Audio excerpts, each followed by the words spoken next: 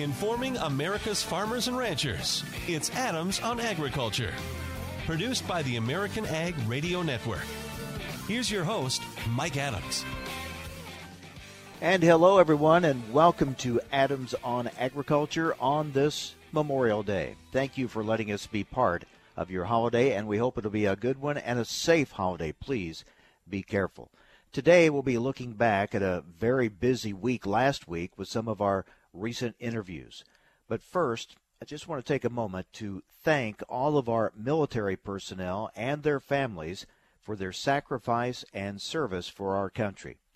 You know, our nation is certainly dealing with many serious issues right now, including several challenges facing our farmers and ranchers, such as flooding and delayed planting, and, of course, a struggling ag economy. But on this important day, we need to make sure we pause and remember those who have sacrificed so much so we can enjoy, even with all the challenges, the freedoms we have in this country. Sadly, so often anymore, we tend to overlook the reason we observe our holidays. But today, let's make sure we remember and say thank you to those who have served, with many giving the ultimate sacrifice, and those who are currently serving to protect us and preserve our freedoms. We cannot thank them enough. Well, last week was a very busy week for agriculture, and although unfortunately much of the activity did not occur in the field, as many are still waiting for drier weather to start or resume their planting, still there were several significant events last week, including a lifting of duties on U.S. ethanol going into Europe, the lifting of metal tariffs on Canada and Mexico, and, of course, the announcement of another trade assistance package. We'll be replaying some of our recent interviews on those topics today.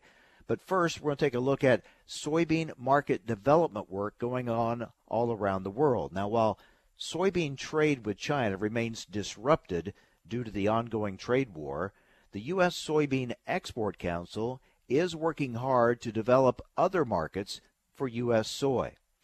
I talked last week with Jim Sutter, CEO of the U.S. Soybean Export Council, and he talked about that work that's going on around the world.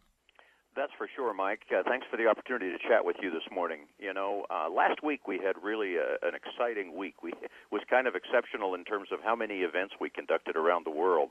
We had 5 different events on 3 different continents and had 550 customers of soy, either current customers of U.S. soy or prospective customers of U.S. soy. We had 30 different countries represented, and 25 U.S. export companies were involved in those various events. And what we're out talking about with people is the U.S. soy advantage. You know, the quality of the crop that we have, and it really does have some intrinsic quality advantages. The amino acid profile, the energy content. And then, of course, the reliable infrastructure that we have is something that's very important and is second to none in terms of soybean suppliers in the world.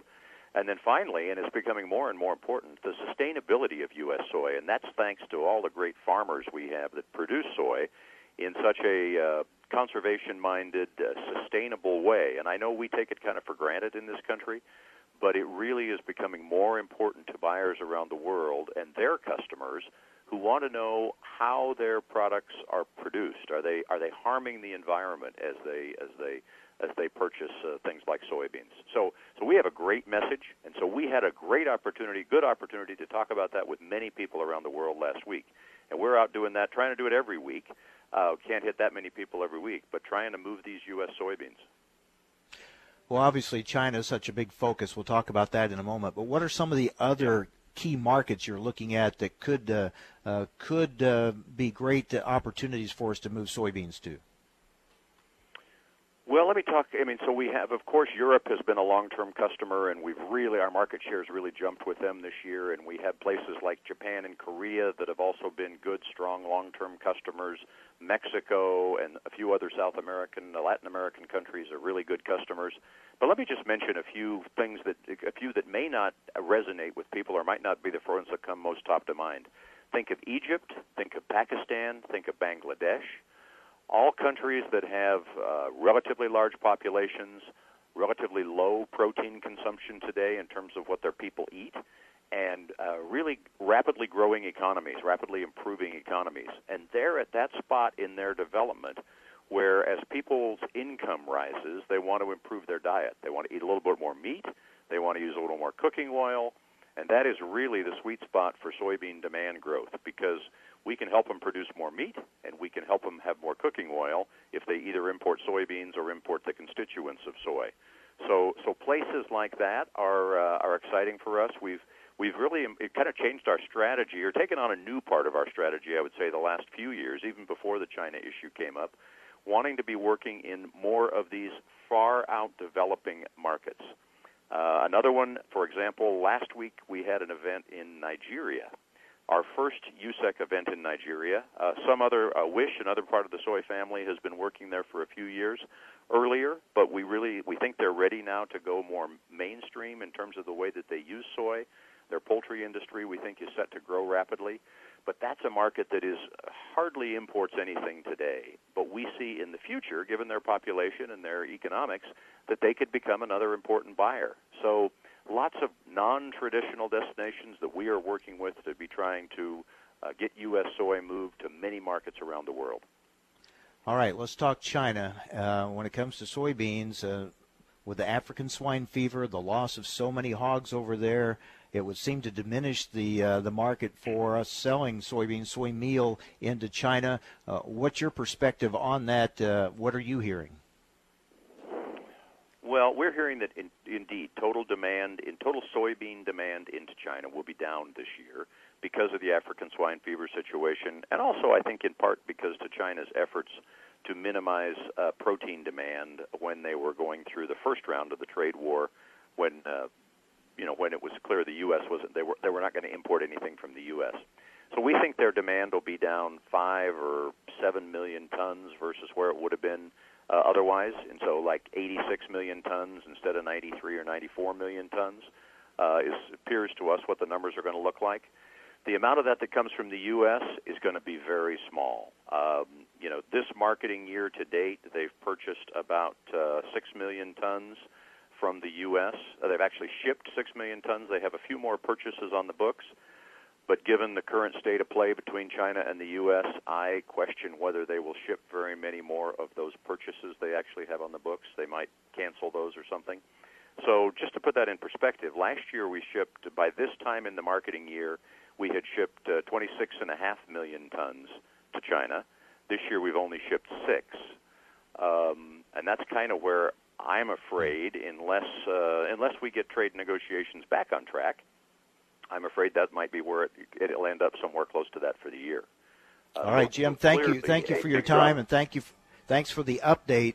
And we'll stay in touch with you to see about these other markets that can help pick up the slack of what we're losing with a key market like China. Thanks, Jim, for the update. Thank you, Mike. Bye-bye. Have a great day. Jim Sutter, CEO of the U.S. Soybean Export Council. All right, stay with us. More coming up here on AOA, Adams on Agriculture.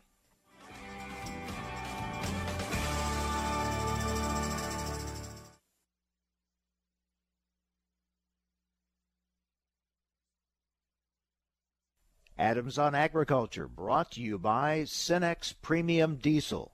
Cenex Premium Diesel, diesel that doesn't mess around. Recently on Adams on Agriculture, so we just talked with Nick Giordano with the National Pork Producers Council. Obviously, they are ecstatic that the metal tariffs on Canada and Mexico have been lifted. We can talk about that as well with Colin Woodall for the National Cattlemen's Beef Association. Colin, this was looked at as a must-have to get USMCA moving forward, and I know you at NCBA are happy to have those tariffs lifted. We're extremely happy to see these tariffs lifted. Now, we're in a little bit different shape from our friends in the pork industry because they were really getting hammered with the tariffs. But we were also, though, however, really pushing to try to get these tariffs taken down because we knew if we wanted to have a chance of getting a vote on USMCA, the tariffs were going to have to be a part of this deal. So the fact that this is done earlier is, I think, going to be overall very beneficial to the process of getting a vote and finally passing USMCA and putting this chapter behind us. For the information important to rural America, join us on Adams on Agriculture. Want to reduce your risk of heart disease, diabetes, and stroke? Simple. Eat right. This is registered dietitian nutritionist Melissa Dobbins. A healthy diet can mean a healthier you, so eat a variety of proteins each week: seafood, lean meat, poultry, beans, and nuts. Fill half your plate with fruits and vegetables at every meal. Choose foods that are lower in calories, fat, and sodium. Limit your alcohol and maintain a healthy weight. Let a registered dietitian nutritionist help you achieve your goals. Find one near you at eatright.org. Thanks for listening to Adams on Agriculture from the American Ag Network. We're excited to explore the topics that make a difference to agriculture. The Farm Bill, immigration reform, reducing regulations, trade, new technology, as well as infrastructure and health care. Through the year, Adams on Agriculture will originate on location from several major national meetings and events. Subscribe to the show's podcast at AmericanAgNetwork.com. Thanks for listening to Adams on Agriculture from the American Ag Network. Have you written a book and want to get it published? Then call Page Publishing at 800-955-4538 immediately. That's 800-955-4538. Page Publishing is looking for authors of all types of books. And unlike most publishers, Page Publishing will take the time to review each and every book submitted to them and give you their feedback. If they like what they read, they'll get your book into bookstores and for sale online at Amazon, the Apple iTunes Store, Barnes & Noble, and other outlets. They handle everything: editing, cover design, copyright protection, printing, publicity, and distribution. So if you've written a novel, children's book, cookbook, inspirational work, poetry, or a biography and want to get it published, then you need to call Page Publishing and do it immediately. Call 800-955-4538 now for your free author submission kit. Again, for your free author submission kit, call 800-955-4538. That's 800-955-4538. Your road to fame and fortune could very well start with this simple phone call. Call Page Publishing at 800-955-4538 for your free author submission kit. Adams on Agriculture is brought to you by Cenex Premium Diesel. With Cenex Premium Diesel, you can count on a diesel that will keep your operation in top shape. Information America's farmers and ranchers need to know. Adams on Agriculture. Now, back to Mike Adams. U.S. agriculture celebrates the lifting of metal tariffs against Mexico and Canada. That includes the U.S. dairy industry, part of that celebration. Joining us now is Shauna Morris, Vice President, Trade Policy for the National Milk Producers Federation. Shauna, thank you for being with us. Tell us the impact of those tariffs on U.S. dairy exports. And now that they are lifted, give us an idea of what that now means moving forward for U.S. dairy producers.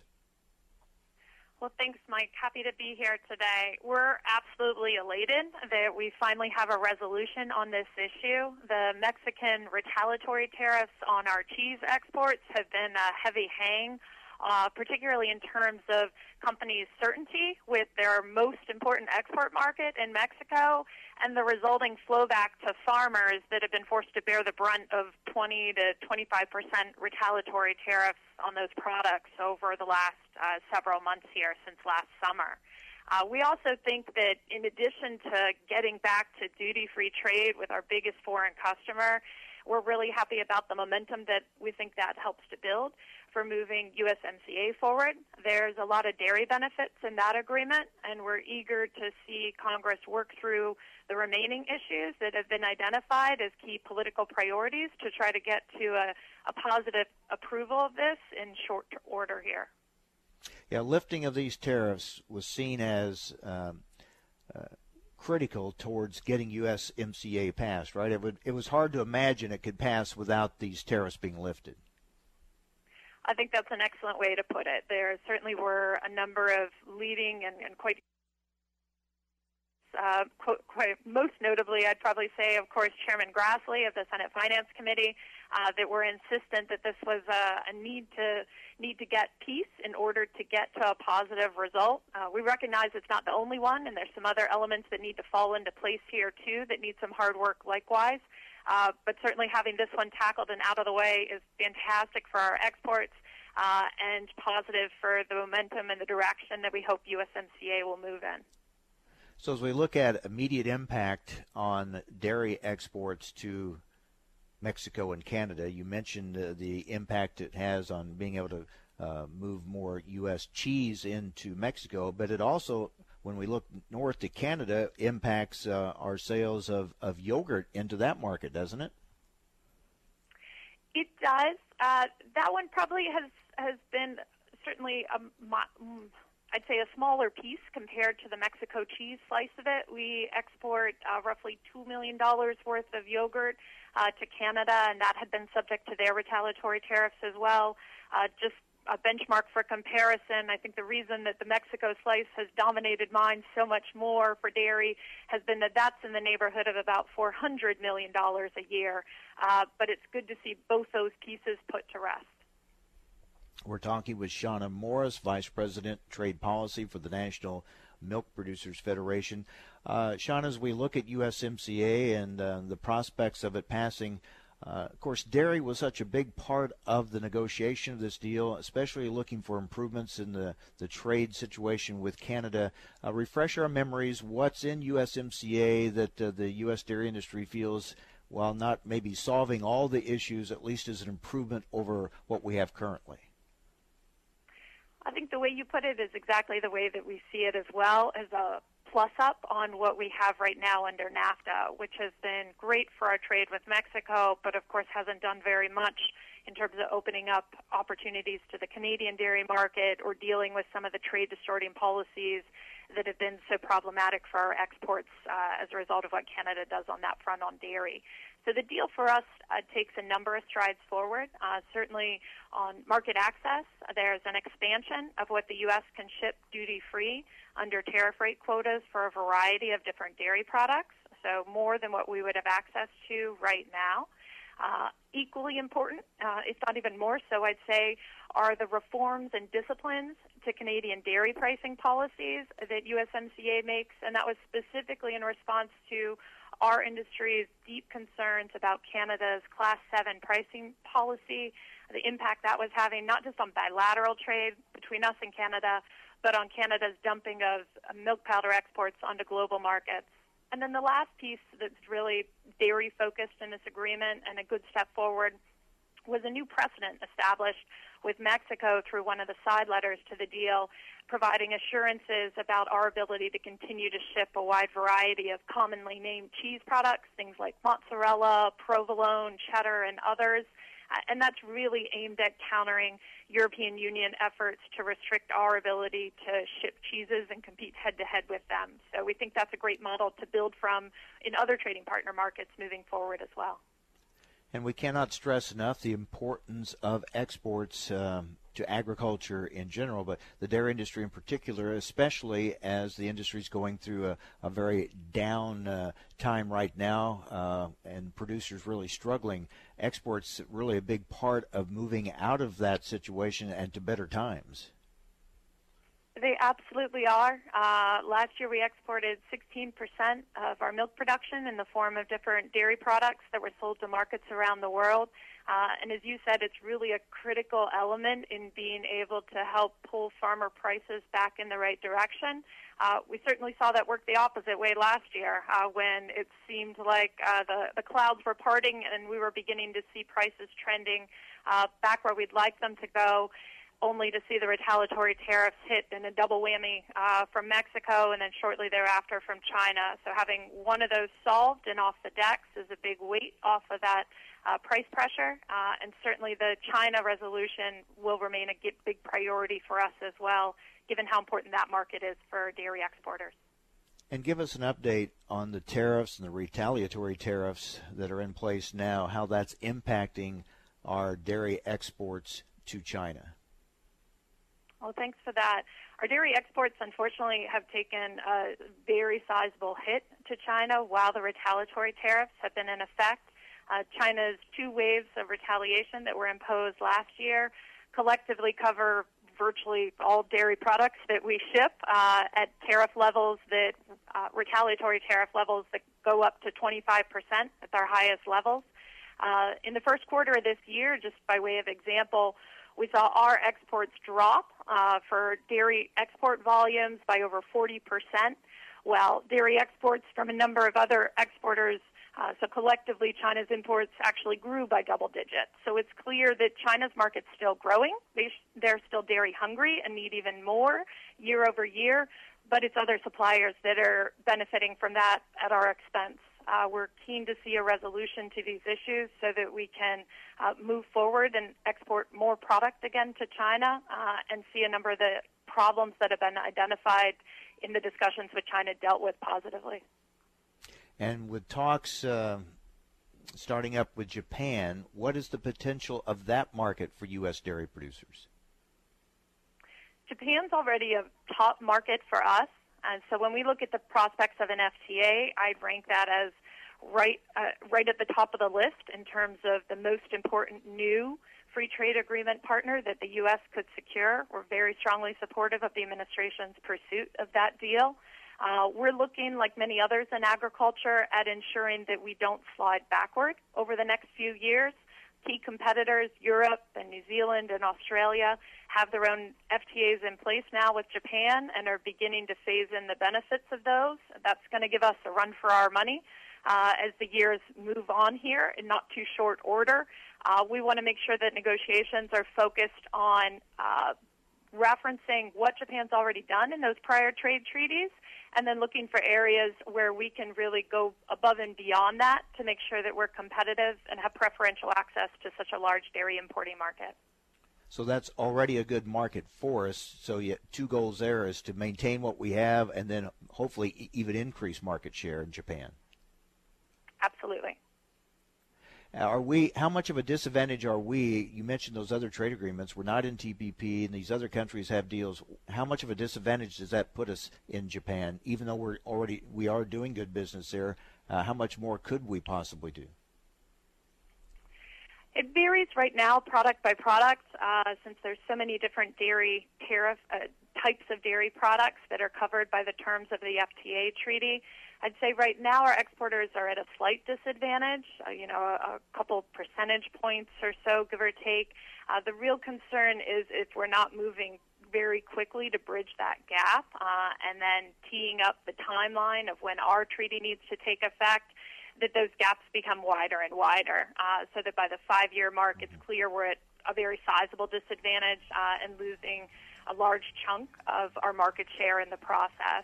On the other hand, there's expectations that Japan will continue to grow, particularly for cheese needs. It's been an expanding market and still an expectation for more potential on the upside in the years to come. All right, Shauna Morris, Vice President Trade Policy for the National Milk Producers Federation. Thank you, Shauna, for joining us on AOA. Cenex Premium Diesel comes with a more complete additive package for a more complete burn to optimize performance in all engines. Keeping up on the latest in ag is a challenge, to say the least, but there are experts nearby ready to help. You'll find them at your local FS. You can trust them to bring you customized agronomic, grain, and energy solutions born of the latest thinking. That's because FS specialists receive continuous training that keeps them current on the latest trends, practices, and technologies. So you'll get local expertise that's both exceptional and up to date. Visit fssystem.com to learn how FS is bringing you what's next. Hi, I'm Greg Peterson of the Peterson Farm Brothers. If you've seen our videos, you know we're proud to be farmers. Farming can be dangerous. Never assume location or depth of underground utilities or pipelines. Before you start any work on your farm, call 811 or visit clickbeforeyoudig.com to have underground lines located. It only takes a minute and can save your life. Never assume the location or depth of underground lines. Always call 811 or visit clickbeforeyoudig.com before you start work. A message from the Pipeline Operators for Ag Safety campaign. Time now for a market check here on Adams on Agriculture. I'm Rusty Halverson from the American Ag Network. The grain and oil seed sector has continued to rally amid some of the worst delays to U.S. planting on record. Chicago corn futures have led the way, gaining 4.8% last week, and July hitting $4 a bushel for the first time in just under a year. Traders will receive the next batch of planting data from USDA on Tuesday. With soggy conditions hindering field work across the Corn Belt, market participants expect little progress to have been made. Money managers still holding large bets against agricultural markets, so evidence that farmers are even further behind schedule could lead to further short squeezes, rapid rallies as investors unwind short positions. For livestock, June and July hog futures at the Merc were limit down on Friday. Traders saying that investment funds, unimpressed by the volume of U.S. exports heading to China, were liquidating their short positions ahead of the long weekend. If the weather forecast improves over the weekend, we could see selling on the open Monday night. But if the weather does not improve, the Monday evening opening could be quite interesting. The markets are closed today for Memorial Day. On Friday's session, heading into the weekend, July soybeans were up 8 1/4 at 8.29 3/4. July corn up 14.5, 404 1/4. Chicago wheat July up 19 1/4 at 489.5. Lean hogs June down $3 on Friday, 86.42.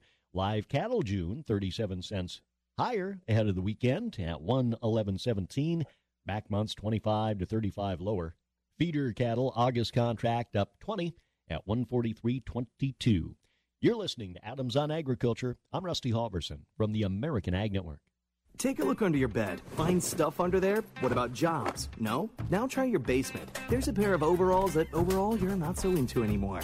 A perfectly good laptop that hasn't sat in your lap in months. And even more stuff, but still no jobs? Well, you really have both. See, stuff is defined as household articles considered as a group.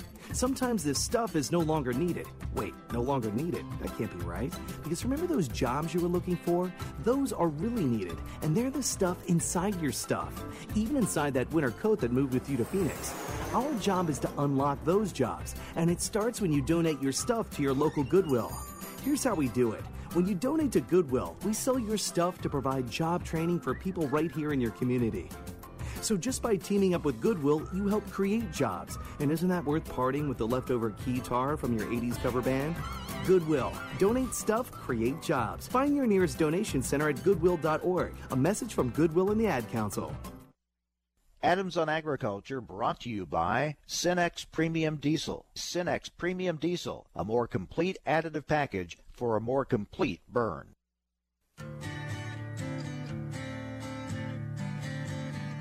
Information America's farmers and ranchers need to know. Adams on Agriculture. Now back to Mike Adams. Well, we do have some good trade news. The European Commission recently decided not to renew anti-dumping duties on European Union imports of U.S. ethanol. And here to talk about it is Mike Dwyer, Chief Economist for the U.S. Grains Council. Mike, thanks for joining us. This is an important decision, right? I mean, this could open up the Europe market to more U.S. ethanol products? Absolutely. The anti-dumping duties that have been in place for the last 5 years have essentially tacked on a penalty tariff of 9.5% on what is already a 20+% tariff rate. So, it made it really difficult to compete. Interestingly enough, last year we exported 110 million gallons of ethanol to the EU, and this makes it our fourth largest market and comes despite these penalties, which really goes to show how competitive American ethanol is around the world right now. We are by far the lowest cost source of ethanol, bioethanol anywhere. And if we were getting in with this much volume before, a 9.5% reduction in the tariff will only make it easier to export to Europe. Now, having said that, I will say Europe is increasingly acting as a reshipment point throughout Africa and the Middle East. So American ethanol will go into the EU and get re-exported into regions outside the community. But according to the USDA's recent report, a fair amount of U.S. ethanol was actually not only coming into Europe, but actually penetrating and going in to the fuel market in Europe to be blended with gasoline and sold to motorists. So, it's all good news. I mean, if we were getting in with this much before, imagine the advantages that another 9.5% reduction essentially in the price will be for our competitiveness.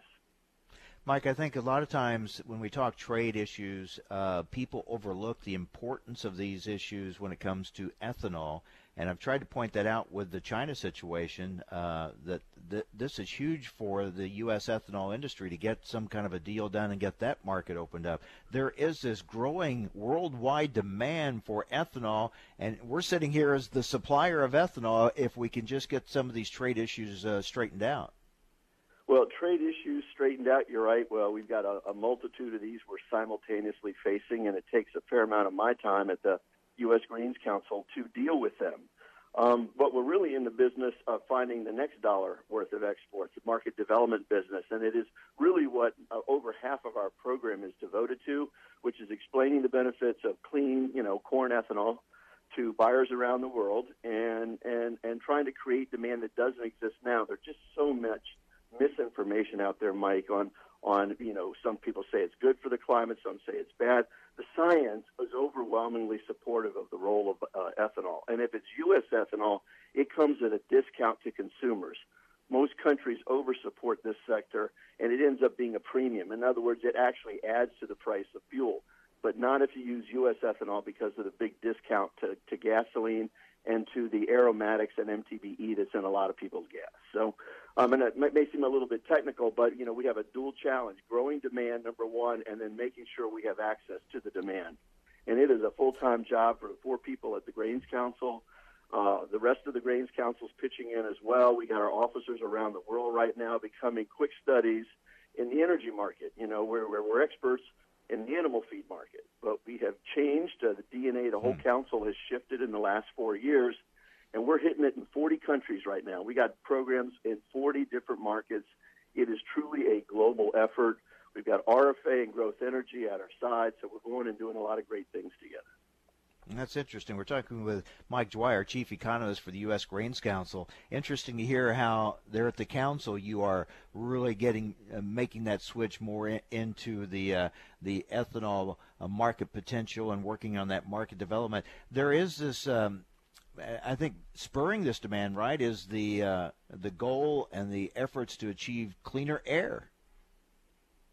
Cleaner air and reduce carbon emissions.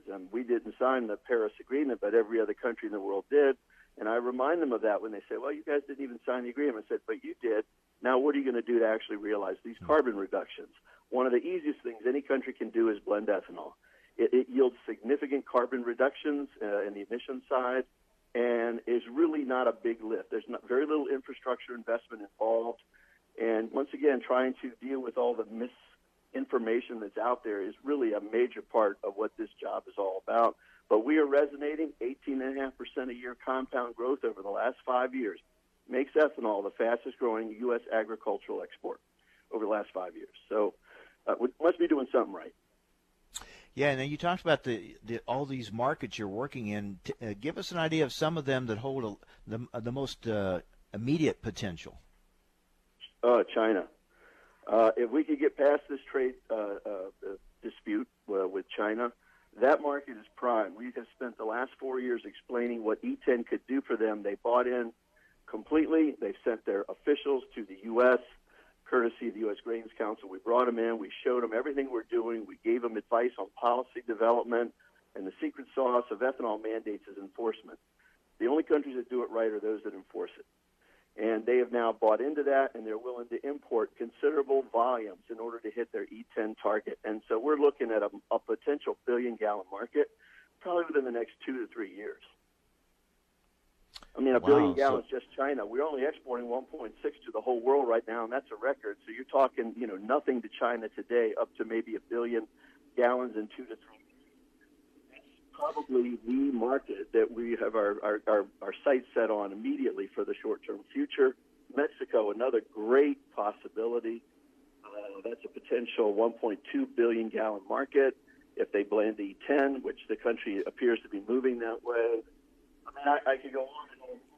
There's opportunities for us. That's why we're in 40 different countries, to make sure we hit it hard. Yeah, and we talk a lot about the challenges here to get a greater share of the ethanol market in the U.S. In some places, we look at these other countries around the world. Are they more open to ethanol than even some of the things we're dealing with here in the U.S.? I mean, it's ironic to me that some other countries it'd be easier maybe to sell ethanol into and get ethanol use into than here in the U.S. Well, in some cases it is. I mean, the E15, most of the industry is excited about what year-round E15 availability will mean over the next 3 to 5 years. So we're big proponents of the domestic market. But we actually think over the next 5 years, the export market has probably a better future. It will contribute more to corn grind than the growth in the domestic market. And once again, it's just a simple matter of explaining the economics and the benefits of ethanol blending to these other countries. And you don't just do it in your first trip there. Mm-hmm. It takes multiple engagements of scientific exchanges, bringing their folks back here, bringing our folks over there. But it's working. Japan is going to be a 100 million gallon market this year. If it wasn't for the active involvement we've had there trying to convince their officials that U.S. ethanol is green enough for their taste, and they've now bought into that, we're now going to sell them 100 million gallons. It would not happen had it not been for the involvement, our involvement in that market. You know, I find that fascinating. I talk a lot about, you know, all this about the green movement here in the U.S. and looking for new fuels and things. It's frustrating that some of our own leaders here in this country refuse to see we have a green fuel supply system already in place here, and they should be embracing it. Yeah, I think we're just part of a larger energy revolution in this country. I mean, we all know about, you know, what's going on in the fields, you know, fracking of oil, new exploration technologies that are making us a force to be reckoned with in the petroleum market. But simultaneously with that development, the same thing happened in renewable fuels. So we consider ourselves another energy product just made from an agricultural feedstock with carbon reduction benefits as a kicker and clean air benefits as a kicker. So, yeah, I mean, our job is basically just getting to the right people and giving them the right message, the message that it's clean, it can address their – in most of the markets we're dealing with, air quality is near toxic levels. And one of the quickest things they can do is stop adding to the problem, because the reason they're in the mess that they're in is their fuel is not a clean fuel at all. Heavy emissions of all kinds of, like, benzene. The aromatics are loaded with carcinogenic products. We explain that to them. And if you can get a solution to that and actually spend less money on the finished fuel, I mean, that's just, you know, gravy. And, Mike, unlike a lot of other products that we sell, there aren't a lot of competitors out there, right? I mean, we're the big supplier of ethanol. We are. 61% of world trade in ethanol is American corn ethanol. So basically 6 out of every 10 gallons traded around the world originate in the U.S. That's an amazing market share in just like the last 7 years. It's gone from like 10% to 61% of world trade, and we have displaced the Brazilians as number one. They're our largest market. We're their largest market. We trade with each other. We're increasingly collaborating with each other for the greater good of building a global ethanol market, and I recently spent some time with that industry in New York City. And I think we're going to be doing a lot more together going forward instead of just going it alone. Ethanol is a molecule. It doesn't matter what the feedstock is. It's the exact same performance. The only difference is the carbon profile, and our product's getting greener every year, and the price. And ours is, no one was within 20% of us in price. And with that as a tailwind, as we go around developing markets, we don't have to push American ethanol. We just need to push ethanol. And then when they say, where's the cheapest product to be had, we say, you know, by 20% cheaper. So we're like the Saudi Arabia of the ethanol market. That's right. It's a huge opportunity and a story that I don't think we talk about nearly enough. Mike, thanks for giving us an update. I think exciting potential, exciting news there. Thank you very much. Sure, my pleasure. Mike Dwyer, Chief Economist for the U.S. Grains Council. Stay with us. You're listening to AOA, Adams on Agriculture.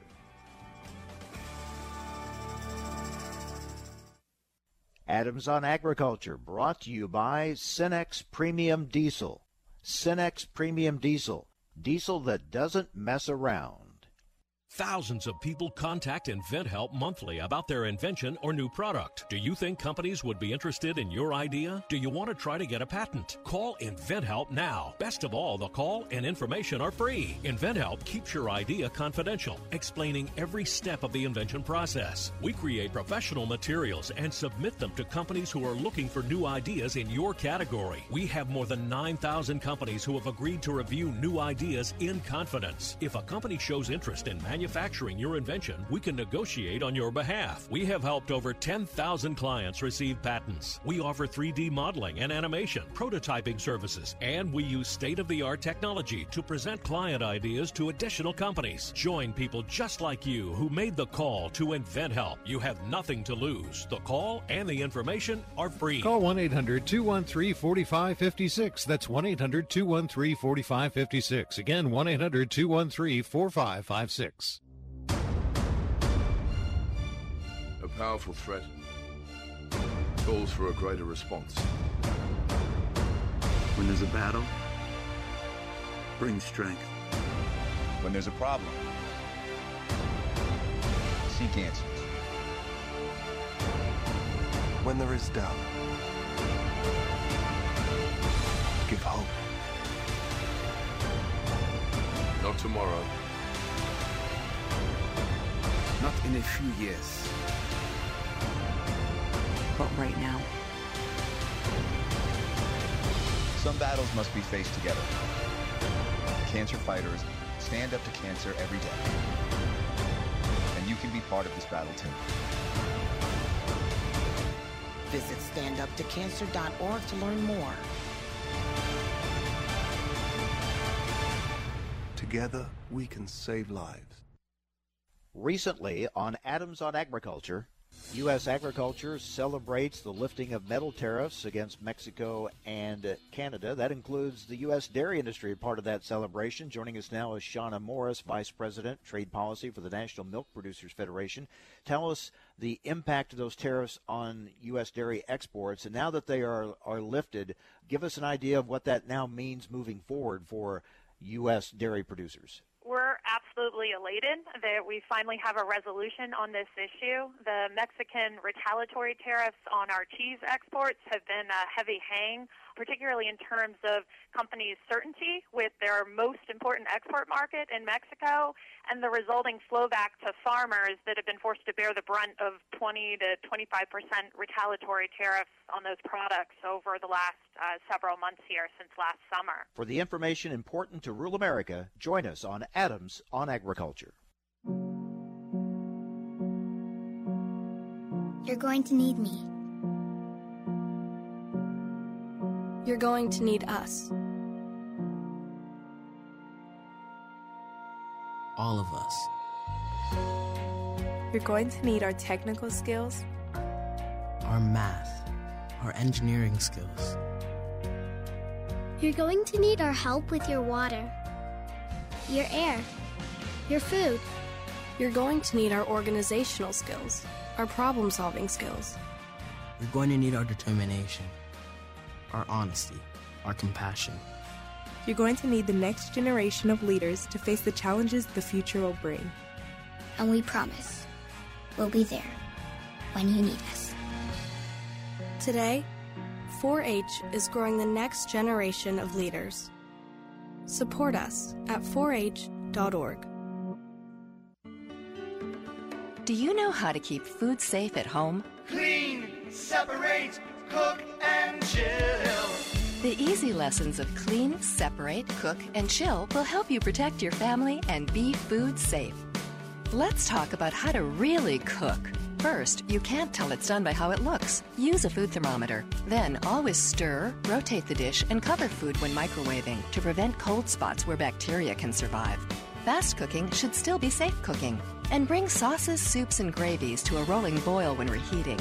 Even for the most experienced cooks, the improper heating and preparation of food means bacteria can survive. Food safety risks at home are more common than most people think. The USDA is your partner in being food safe. Clean, separate, cook, and chill. For more information, visit befoodsafe.gov or call 1-888-MP-HOTLINE. Adams on Agriculture is brought to you by Cenex Premium Diesel. With Cenex Premium Diesel, you can count on a diesel that will keep your operation in top shape.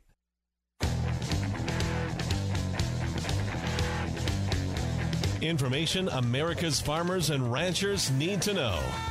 Adams on Agriculture. Now, back to Mike Adams. Joining us now with reaction to the latest trade assistance package from a soybean perspective is the CEO of the American Soybean Association, Ryan Finley. Ryan, thanks for joining us.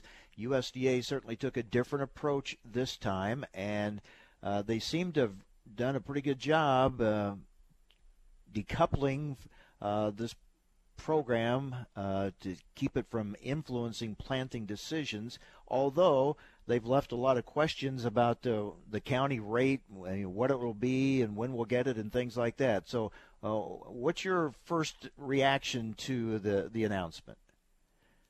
Hey, Mike, thanks for having me on. And the initial reaction is, I'm going to say mixed, and not mixed in a bad way, just mixed in the sense that last year, when we saw the market facilitation program, this trade assistance package rolled out, we knew it was going to be on production in 2018. It was what you harvested.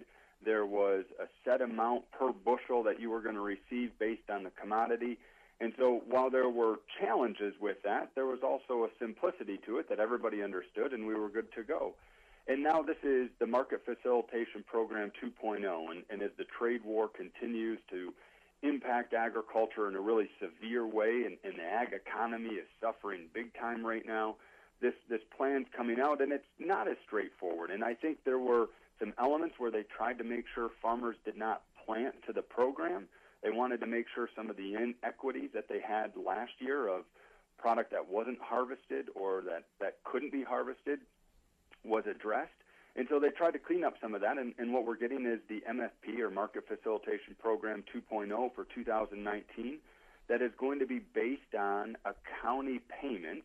We're trying to understand what the formula is to do that, but USDA, I think, is still working through what all of that is going to look like. So we do know it won't be commodity specific, which is really good because farmers don't need to plant to the government program. They should plant what the market is telling them to do for their area.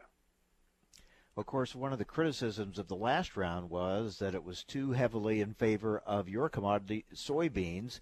So it kind of feels like they had that criticism in mind going into this to try to make it more spread out and more equitable across commodities. Yeah, I think sometimes we get into this commodity dispute a little bit of, well, how much was soybeans getting and how much was another commodity getting? At the end of the day, it's agriculture.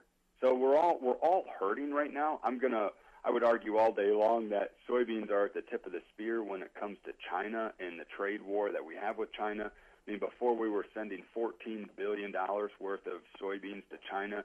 It's a fraction of that today. So it is severe what soybean farmers are experiencing right now. But soybean farmers don't just grow soybeans. They grow a lot of other commodities. And so when we say we're going to pit one commodity against another, that was a conversation that wasn't healthy in agriculture. We didn't need that. But I think that there is some legitimacy to, if you have that type of program at this point in the year, on a year like we're having in 2019, it could definitely influence some decisions. And so USDA came out and said, look, we're going to do this county payment program, and so it's not going to influence what you plant. And I'm sure we're going to get into this a little bit, but then we raised this question of prevented plant, which would not be covered under this market facilitation program. And our understanding is because the Commodity Credit Corporation requires you to have an interest in the commodity. So you actually have to grow it or have something growing. Otherwise, we can't use the CCC funds for that. Also, they had to look at what would withstand a WTO challenge, and I've seen some analysis saying they think this, the way it's being structured, would withstand a WTO challenge. Yeah, there's a lot of conversation about that, and I think we are a long time away from figuring out. Within the WTO, there are payments that are okay, and then there are these amber box payments, and we can only have so many dollars that fit within this amber box before it can be challenged at the WTO level. There's also just pure, you can't do some things, and so that could get challenged at the WTO. I think that's going to work itself out over the next couple of years, and I'm going to give credit to USDA to say we have a problem right now, and we have to figure out a fair and equitable way to get that out the door that's not going to disrupt planning intentions, and I think they're doing a pretty good job at it. Meanwhile, Congress finally comes through with a disaster package. Yeah, yesterday was almost a little overshadowed. I mean, we heard about it late in the day, and everybody was excited on the Hill about the disaster package, but there was also a lot of media fixation on yesterday's MFP payment and the press gaggle that the president did with a number of farmers in the room, which was a great experience for those commodity groups that were able to participate and the farmers that were there. But, yeah, on the other side of Pennsylvania, we had the Senate working on a disaster package that's going to be great for a number of farmers. And I say it's going to be great because it's going to address hurricanes, it's going to address flooding, it's going to address some fires, it's going to address some of the challenges that farmers have experienced the last couple of years. But if you were going to ask me a specific at this point, I think we're still trying to figure out what exactly was in that Senate package. But to use a now often used phrase, we need trade and not aid, right? I'm glad you said that, because at the end of the day, the disaster package aside, because there was some pain that was felt that needed to be addressed, but the market facilitation program is really a secondary thing. Farmers do not want to see managed trade.